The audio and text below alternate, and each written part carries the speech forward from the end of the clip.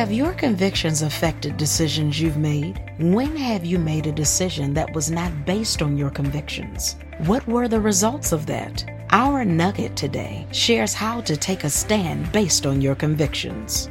Well, bless the Lord, oh my soul, and all that is within me, bless his holy name. It is wonderful to be with you on today, and we're going to talk about developing strong convictions. Just giving you a nugget. Want you to take that nugget, oh my goodness, and let it be food for thought. It's going to bless your socks off.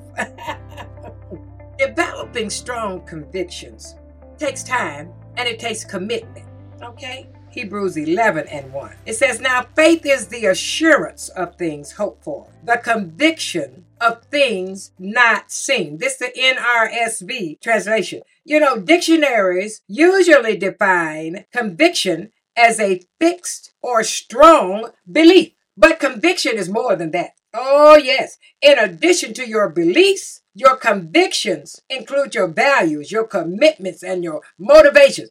We had a consecration at our church, and it was about consecration and values and conviction. And I tell you, and we went all into scripture there during that 21 days of consecration about convictions. Yeah. It's more than just a strong belief. It carries over more from you, from your values, your commitments, and your motivations. I like the definition of conviction I once heard from a great Bible teacher. And he said, a belief is something you will argue about, but a conviction is something you will die for. Woo! Isn't that good? Now that's good right there. And can't you grasp that? Yeah. A belief is something you will argue about. You know, it's an argument been going on forever concerning the Bible and the beliefs of the Bible. Yes, but a conviction is something you will die for. Oh, that's good. And not only that, your convictions determine your conduct. Yeah, they motivate you to take a stand and act according to your values. When you first become a Christian, think about it. You often do things simply because Christians around you, they suggest or they model it to you. Think about it.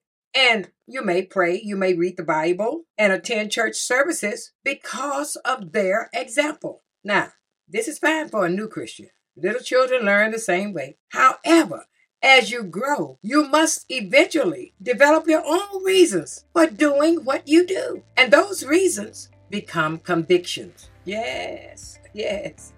Biblical convictions are essential for spiritual growth and maturity.